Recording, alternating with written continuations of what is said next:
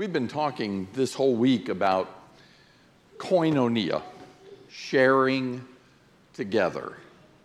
This relationship that we have in Jesus Christ, sharing with God, sharing with Christ, sharing with the Spirit, and sharing with each other. And I've pointed out for you many different ways we do that and why we do that. And I'd say until tonight, almost all of those, not everyone, but almost all of those are pleasurable senses of sharing. But there is a kind of sharing that isn't so pleasurable at the beginning. Philippians chapter 3 and verse 10. The Apostle Paul says that I may know him and the power of his resurrection and the fellowship of his sufferings, being conformed to his death. We look at the first two of those and say, those are really good things. I want to know him. I want to know the Lord. We spend a lot of our time in our Bible classes learning about Jesus so we can know who he is. Why? So we can follow him. I want to know Jesus. It's a good thing. And in almost every respect, that's a pleasurable exploration. I want to know the power of his resurrection. I want to live again, a whole new life. Having come from the deadness of my old life, which I buried in the waters of baptism, I want to know the power of his resurrection. And I want to live in that so I can live that resurrection when this life is over. That's a good thing. That's a positive thing. But then you've got this third statement. I want to know the koinonia of his suffering. I'm going to talk to you about this idea of sharing sufferings, koinonia in sufferings. What is that about? How does that work for us? To share in the sufferings of Christ Jesus. And he says in that, being conformed to his death. What does it mean? What does that mean to share in his sufferings? Resurrection, yeah. Knowing who he is, yeah. But tonight we move into a more difficult aspect of our koinonia. And I simply have 3 points for you. 3 things I want to say to you. I'll give them to you 1, 2, and 3. When I get to 3, you'll know to wake up the person next to you, put your shoes on. We're done. You'll know that. We share first in the sufferings of Christ. Second, we share in sufferings with Christ. And third, we share in sufferings with others. Those are our points tonight. Sharing in the sufferings of Christ. Because if we do his work, if we do what he does and what he did, we will suffer as he did. Colossians chapter 1 and verse 24. Colossians chapter 1 verse 24. This is a necessary evil if we're to grow in righteousness. I rejoice in my sufferings for your sake. And listen to the words. Listen for our word, koinonia. I rejoice in my sufferings for your sake. And in my flesh, I do my share on behalf of his body, which is the church, in filling up what is lacking in Christ's afflictions. Share in sufferings of Christ. To share with him in those things. The kingdom of God is furthered by suffering. As I share with him in the idea of putting to death my flesh, my life. Listen, folks, that doesn't happen instantaneously and once and all forever. You know that. I must constantly be working to kill the flesh, to put it aside so that I may, as he put it here, do my share on behalf of his body in filling up what is lacking in Christ's afflictions.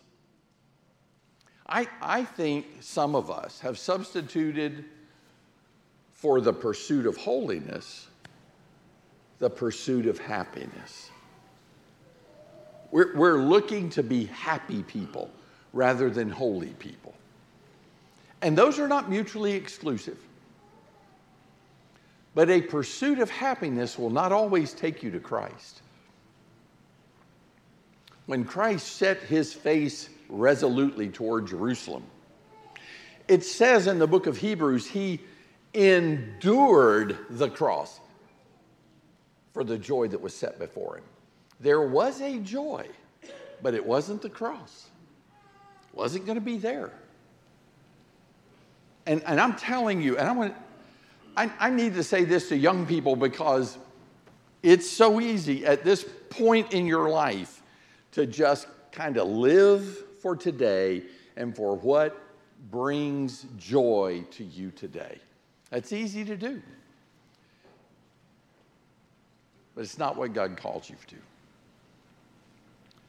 God has called us to a life of suffering here in the flesh so that we may enjoy the joy set before us, even as Christ went to the cross in order to gain the joy that was before him. So we've got this stated in Romans chapter 8.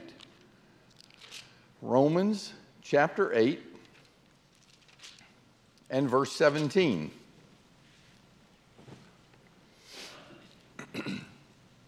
If we're children, then we're heirs also, heirs of God and fellow heirs with Christ. If what? If indeed we suffer with him, so that we may also be glorified with him. And then 1 Peter chapter 4 says this in verse 13. But to the degree that you share the sufferings of Christ, there's our word, there's our koinonia. To the degree that you share the sufferings of Christ, keep on rejoicing, so that at the revelation of his glory you may rejoice with exultation. Keep on rejoicing. It is easy for us in this concept of suffering to think suffering's bad, loss is not good. We want gain and we want security and we want lack of pain. And the child of God needs to know, you need to know, I need to know, that if I follow Christ, I will share in his sufferings. Secondly, we share in these sufferings with Christ. He is with us as we suffer.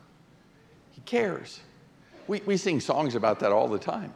There's that one song that begins with the question, does Jesus care when my heart is filled with sorrow and pain? And does he care? And the chorus gives this resounding, oh yes, he cares. His heart is filled with my grief. There are so many passages in the New Testament that talk about that. You're laying in a hospital bed. Does Jesus care about that? He absolutely cares. Now, if you're equating him caring with him relieving you of whatever is difficult, you misunderstand what that means. The fact that he cares for you doesn't necessarily mean you're going to get immediate relief. We tend to think in those terms, but that's not the case. I'm going to tell you why I think it's important sometimes that we not be relieved when we get to our third point.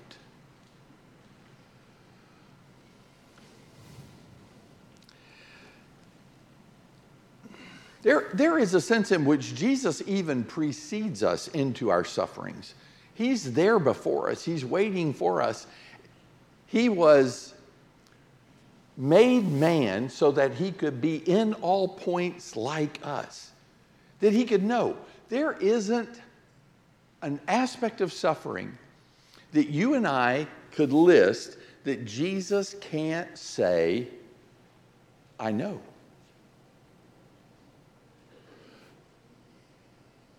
Lord, when I became a Christian, I lost friends. Jesus says, I know. When I became a Christian, I lost my job, and that was a really good paying job. I knew I shouldn't be working there because it was taking me too far away from you and from God's people, so I gave that up, but I lost that. Jesus says, I know. Lord, when I became a Christian, I found out people hate me. Some people. My culture hates me. And Jesus says what? I know. I know. I know. He is with us. He precedes us. In John chapter 15, verse 18, I think this passage is becoming more and more relevant for us today.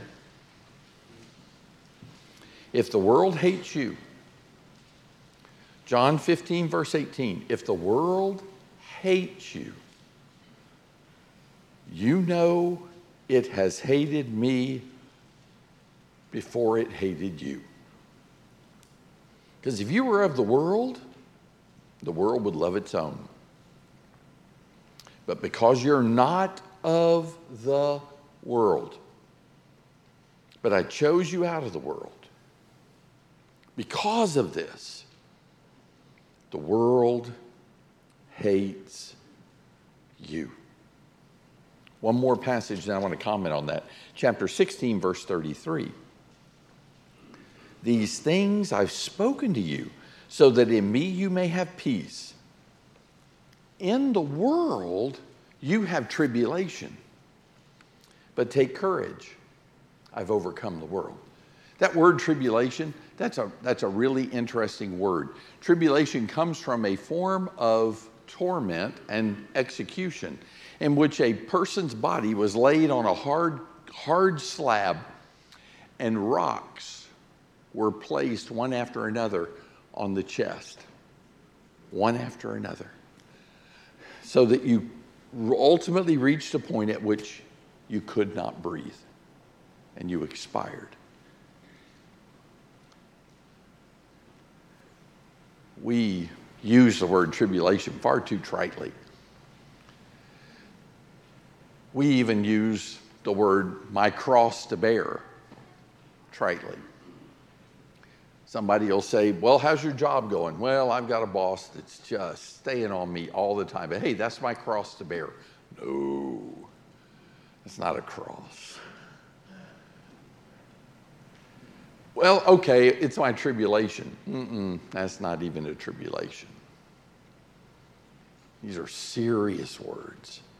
And when the disciples heard it, they didn't hear it as, in the world you have tribulation. What does that mean? Well, sometimes things aren't going to go the way you want them to go. It's not the way the disciples would have understood that.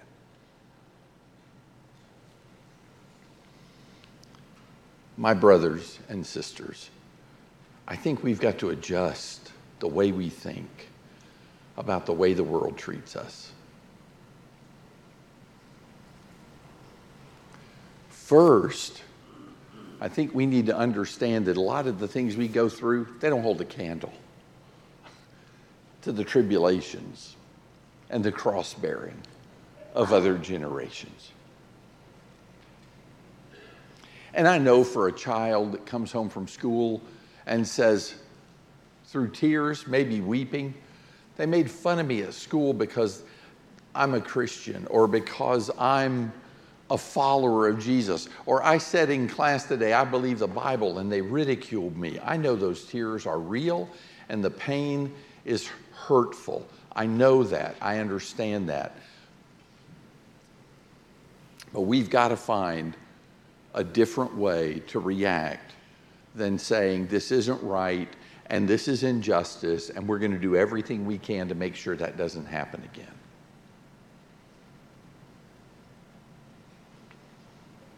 Because Jesus would say this to that child.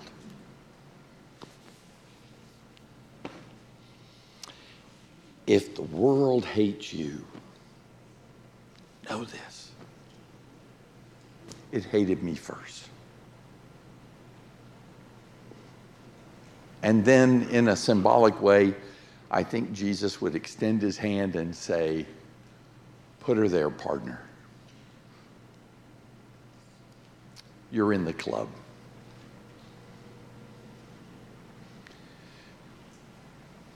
If someone in this congregation came forward,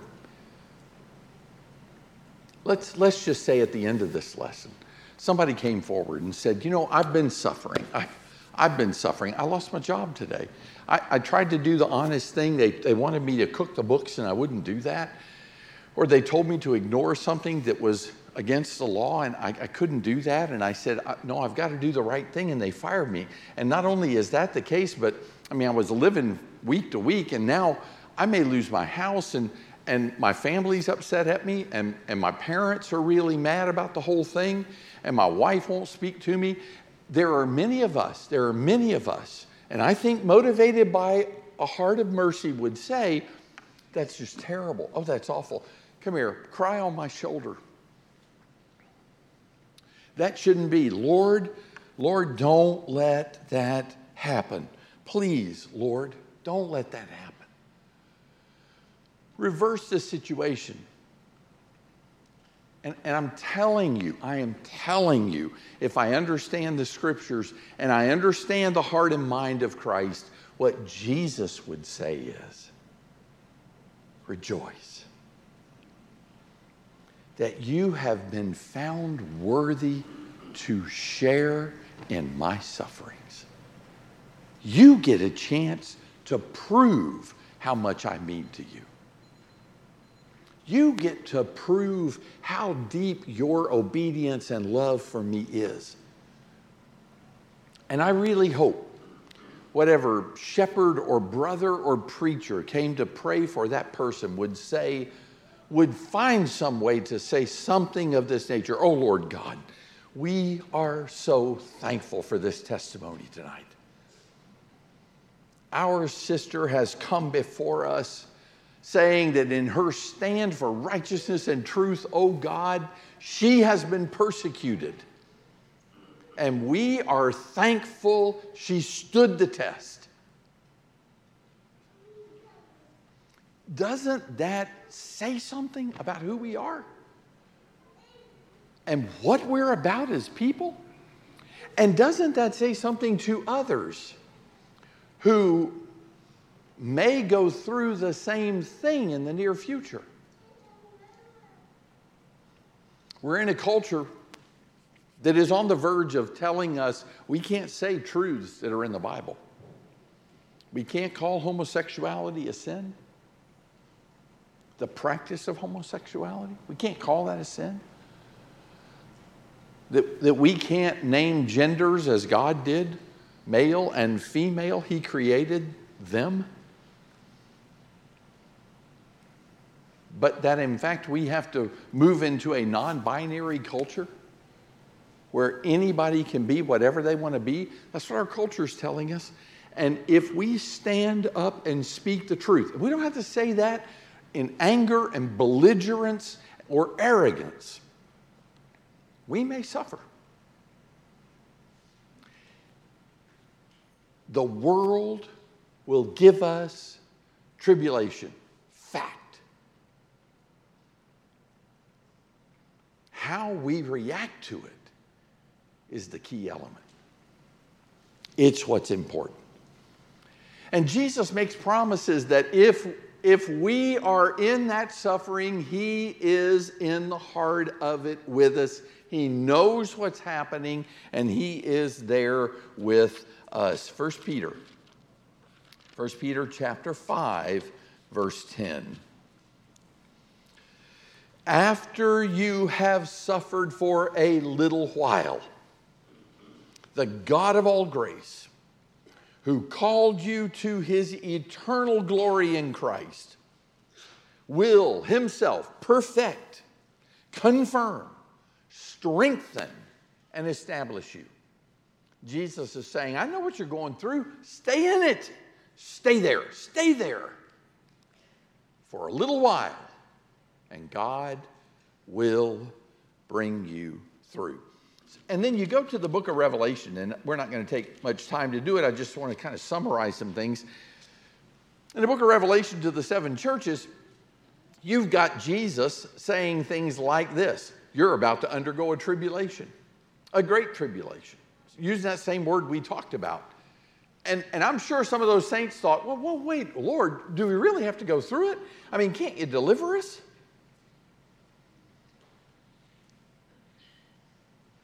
And over again, what Jesus says is, I know what you're about to endure. I know what you're about to undergo. I see Jesus sometimes saying things to the disciples like this one, Mark chapter 9, verse 1, where he's talking to the disciples. And he says, some of you standing here will not taste death till you've seen the kingdom come with power. You ever thought about that? If you're one of the disciples? Some of you standing here will not taste death till you see the kingdom come. Now, if you're fixated on the kingdom is coming, that's fine. But I'll tell you, that's not what I would have heard. That's not what I would have been thinking about. I would have been thinking about, wait, did you just say we're going to die, some of us? I mean, maybe I misheard you. Did you say a few of us are going to die? No. A lot of you are probably going to die soon. Some of you will not taste death. Some of you. And I don't know about you, but if I'm standing among the apostles, I'm looking around counting heads. I mean, how many of us can afford to go down before some becomes few?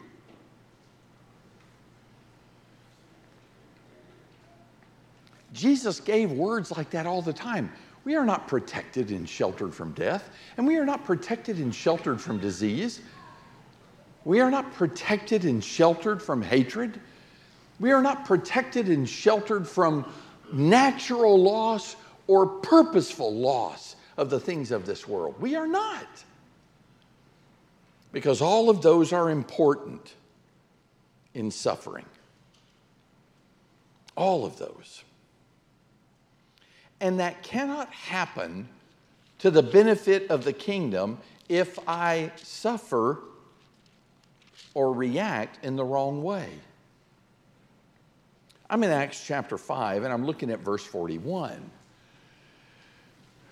Acts chapter 5, verse 41. I need to remember it's important to react in the proper way to suffering. Verse 40 says they took Gamaliel's advice, and after calling the apostles in, they flogged them and ordered them not to speak in the name of Jesus, and then released them. They flogged them. They flogged them. I think I'm pretty safe when I ask this question. Raise your hand if you've ever been flogged.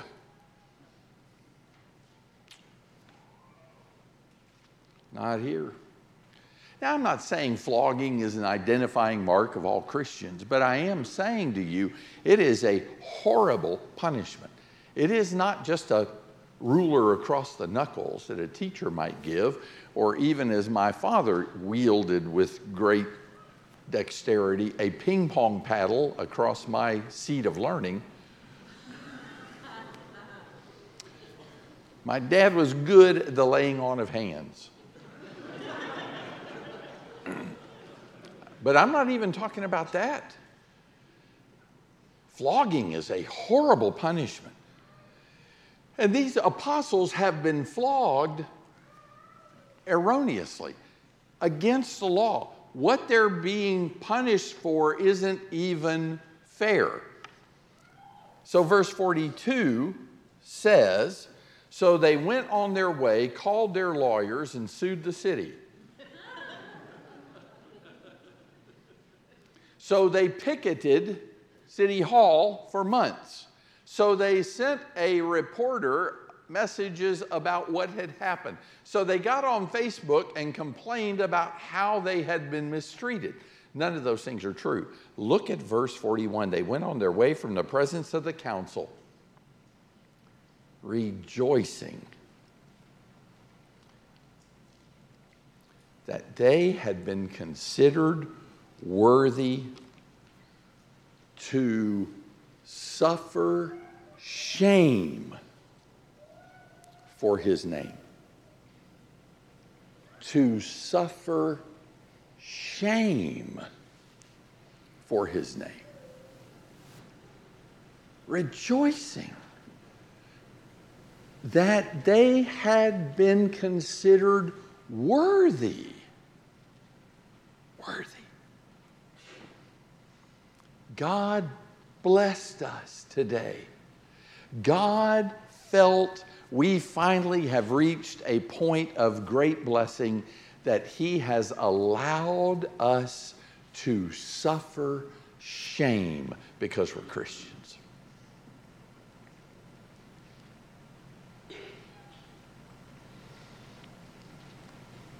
Sharing in the sufferings of Christ with Christ.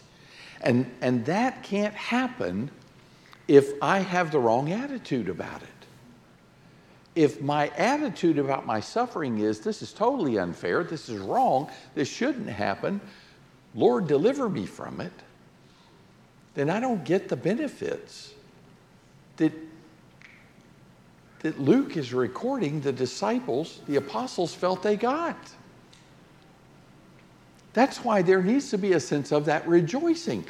I know some of you are still wrestling with that prayer, that hypothetical prayer I shared. I know you are. I've been there where you are. And you may think, man, Ralph is really cold. I mean, he's just saying, hey, I don't care what kind of suffering you've had. You just get over it and rejoice. But there is a sense in which we've got to move beyond the way the world views suffering and recognize in it this quality of purification for us, of demonstration that we are the people of God. We have surrendered our lives to him. And that also can occur if I suffer for the wrong reason. Peter talks about that in his book on suffering in 1 Peter. He says this in verse 15. He says about this, verse 14, if you're reviled for the name of Christ, you're blessed. We looked at verse 13, to the degree you share the sufferings of Christ, and if you're reviled, you're blessed. But then he says this in verse 15, make sure that none of you suffer as a murderer, or a thief, or an evildoer, or a troublesome meddler. Hey, if you're suffering for that reason, you got it rightly.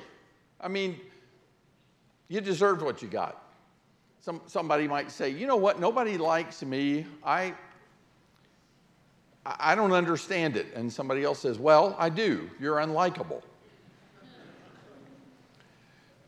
Well, you're getting what you deserve. We're not talking about getting what we deserve.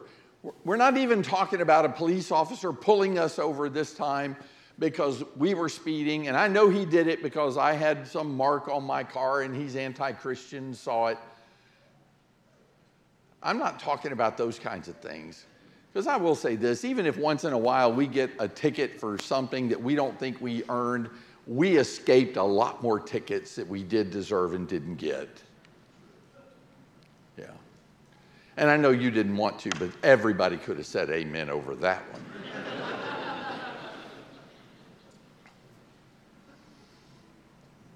But then he goes on to say, but if anyone suffers as a Christian,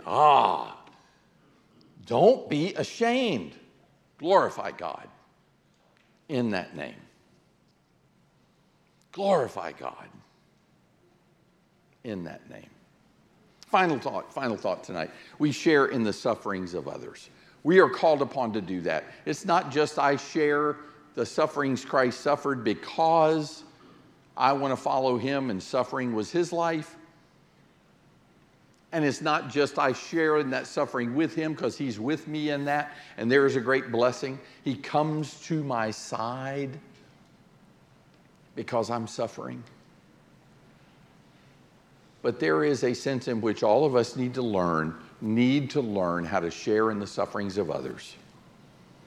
Because when saints suffer, Christ suffers. It's not just a saint suffering. Christ is suffering there. Would you go to help Christ if he were suffering and you had the ability? Sure you would. You may say, I'm not getting the point, Ralph. In Acts chapter 9, when the apostle Paul, before he is an apostle, is on the road to Damascus, and Jesus says to him, Saul, Saul, why are you persecuting me? He says, who are you, Lord? And he says, I'm Jesus whom you persecute. Wait, Saul never even saw Jesus. He may have seen him, but he's not after Jesus. Oh, yeah, he is. How? He's after Jesus' people. And Jesus says, I'm the one you are persecuting. And you'll answer for that. But I'll tell you something else I just love. I love this statement. It's in Hebrews chapter 10. Hebrews chapter 10. It's verses 32 and 33. Now, in the book of Hebrews, I believe, if I could summarize it very quickly, the book of Hebrews is written to Jewish Christians who are doubting whether they made the right decision to follow Christ when it looks like the Jews who are persecuting them are always on top. Maybe we made a bad decision. And some of them are thinking, I had it better as a Jew than I do as a Christian. As a Jew, I didn't get persecuted like this, and now it's the Jews who are persecuting me, and maybe I need to go back to Judaism. And so in chapter 10, verse 32, the Hebrew writer says, remember the former days when, after being enlightened, you endured a great conflict of sufferings. A great conflict of sufferings, partly by being made a public spectacle through reproaches and tribulations, and partly by becoming sharers with those who were so treated. There's our word. You see it? Sharers, koinonia. Now here's what the writer is saying. Sometimes you suffered because you stood for Christ in a culture that said he is not the Messiah, and you are a blasphemer for saying it. And you suffered for that. It was a great conflict, and you endured it. But some of your suffering was because you went out of your way to stand next to someone who was being so treated. Not just that it was against you, but that it was against somebody you cared about.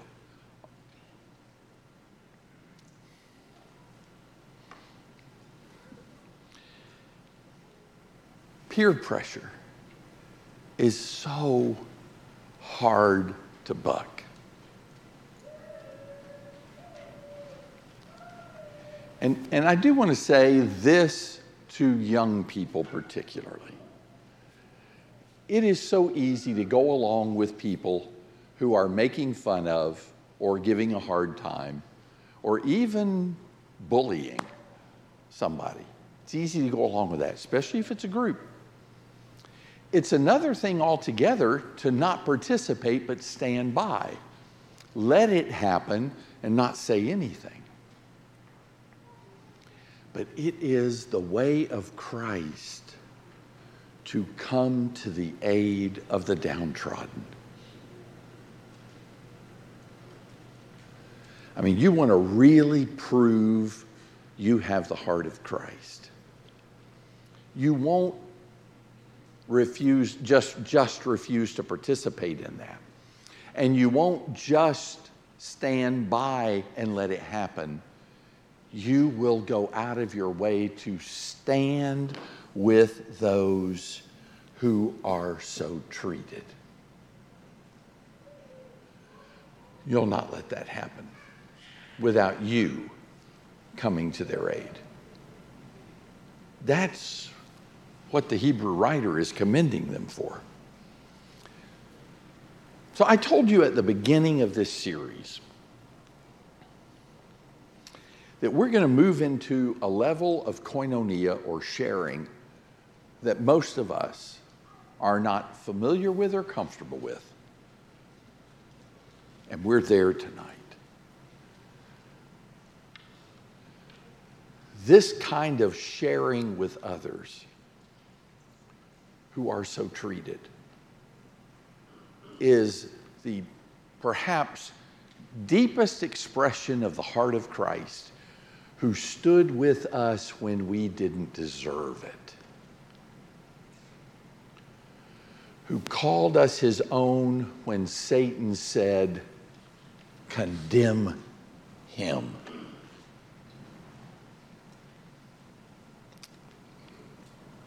It's much deeper than food and fun and the kind of fellowship we're used to. But it's where we need to be. Koinonia involves sharing in blood and sweat and toil and tears. And we're back to where we've been in so many of the lessons already, that the body cares for its members. The body cares for its members. If a guy is coming at me and he's got his fist balled up and he's coming and he's ready to put that fist in my eye, the rest of the body doesn't say, "We're not getting involved." Take it, eye. Hope you do well. What happens? My whole body goes into action. It may be we run, feet, do your duty, and I'm out of there. It may be my hands go up to protect me. It might be my neck jerks my head to the side to try to protect me. It might be I kick out at that person to get away from them. Maybe that I turn and huddle. But my whole body's involved. My whole body's involved. Why? One of us has been threatened. One of us needs help. If the body does that, and we're members of the body, shouldn't we do that for each other? Isn't that what we're called? So we respond. We respond with prayer. We respond actively. We meet needs physically, even when it puts us out of our way to do so. And we respond emotionally. We sang that song tonight, and I've mentioned this love being the golden chain that binds us together. But the phrase in that, when this beautiful phrase, when sorrow flows from eye to eye and joy from heart to heart, we weep with those who weep. We weep with those who weep, and we rejoice with those who rejoice. And they need to see it and sense it and feel it. When somebody's crying, somebody needs to put an arm around that shoulder. Somebody needs to touch that person. Somebody needs to give a shoulder for them on. And when somebody's rejoicing, we need to find out what they're rejoicing about and throw confetti in the air with them. That's what the body of Christ does. That's what we're called on to do. And people in the assembly of God's family and in the shelter of God's family, whether assembled or not, need never feel all alone. That is not what it's like to be in the family. Years ago, when we lived in Concord, North Carolina, they had a big storm over in Asheville. And there are a lot of big trees in Asheville area. They're evergreens, and they grow really tall, and the snow was really heavy on those trees. And the weather reporter must be a little bit of a botanist, because he said, "Folks, I want to tell you about these trees. It looks like they're so laden with snow and the wind is blowing so hard, you'd think these trees would fall over. They actually have a very shallow root system because they're in very rocky terrain. They don't have deep roots that go down. They have very wide spread roots. And that you would think then that means they can't withstand the wind or the snow, the weight of the snow. But I want you to notice, and they were taking a picture. You know how all weathermen are. I mean, they have to get out in the very middle of everything that's happening. So he's out there and he's got white all over him and the wind's blowing and he's showing that. But he said this, he said, notice that all these trees grow in groups. You won't see these trees alone because they can't weather the storms by themselves. You see, their roots interlace and they weave together and they keep each other upright. And I said, there's a sermon. That's a sermon. Those trees are like we're supposed to be. To live in clusters, intertwining our lives so that we don't have to put down deep roots in this world. We just need to have roots tied to each other. And when we do that, we share in our sufferings and we carry the weight and the burden with each other.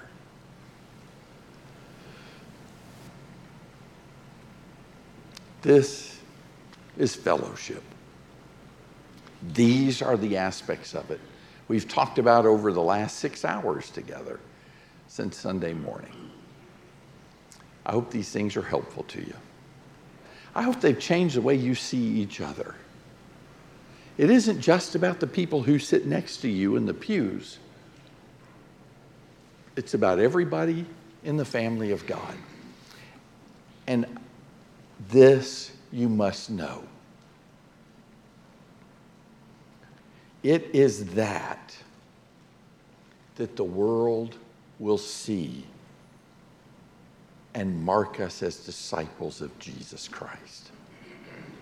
It will not be because we just look really happy or that we have such an incredible knowledge of the Bible. These people can quote scriptures like nobody's business, or I've heard them sing and my heart is stirred. All those things can be true, and all those things should be true of us, but that's not how the world's going to know we're disciples of Jesus. It's not what Jesus said. Jesus said, the world's going to know you're my disciples by the love you have for one another. At the end of his life, the Apostle John, we're told traditionally, couldn't walk into the assembly of the saints, and they carried him in on a gurney at Ephesus, the last church he worshiped with before he died, according to tradition. all he could do was extend his hands to either side as they brought him into the assembly, and he said this: "Little children, love one another."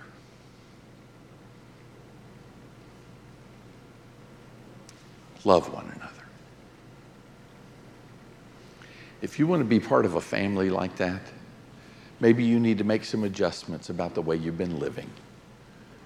Maybe you need to start investing yourself in the people of God in a way you haven't been doing. If you're not a child of God, the family longs for you to join them, to cast your burdens on the Lord, and to let the people of God carry those with you. If that appeals to you tonight, I'm inviting you to come join the fellowship of suffering and sharing. Come join the people of God and Jesus Christ while we stand and sing this song.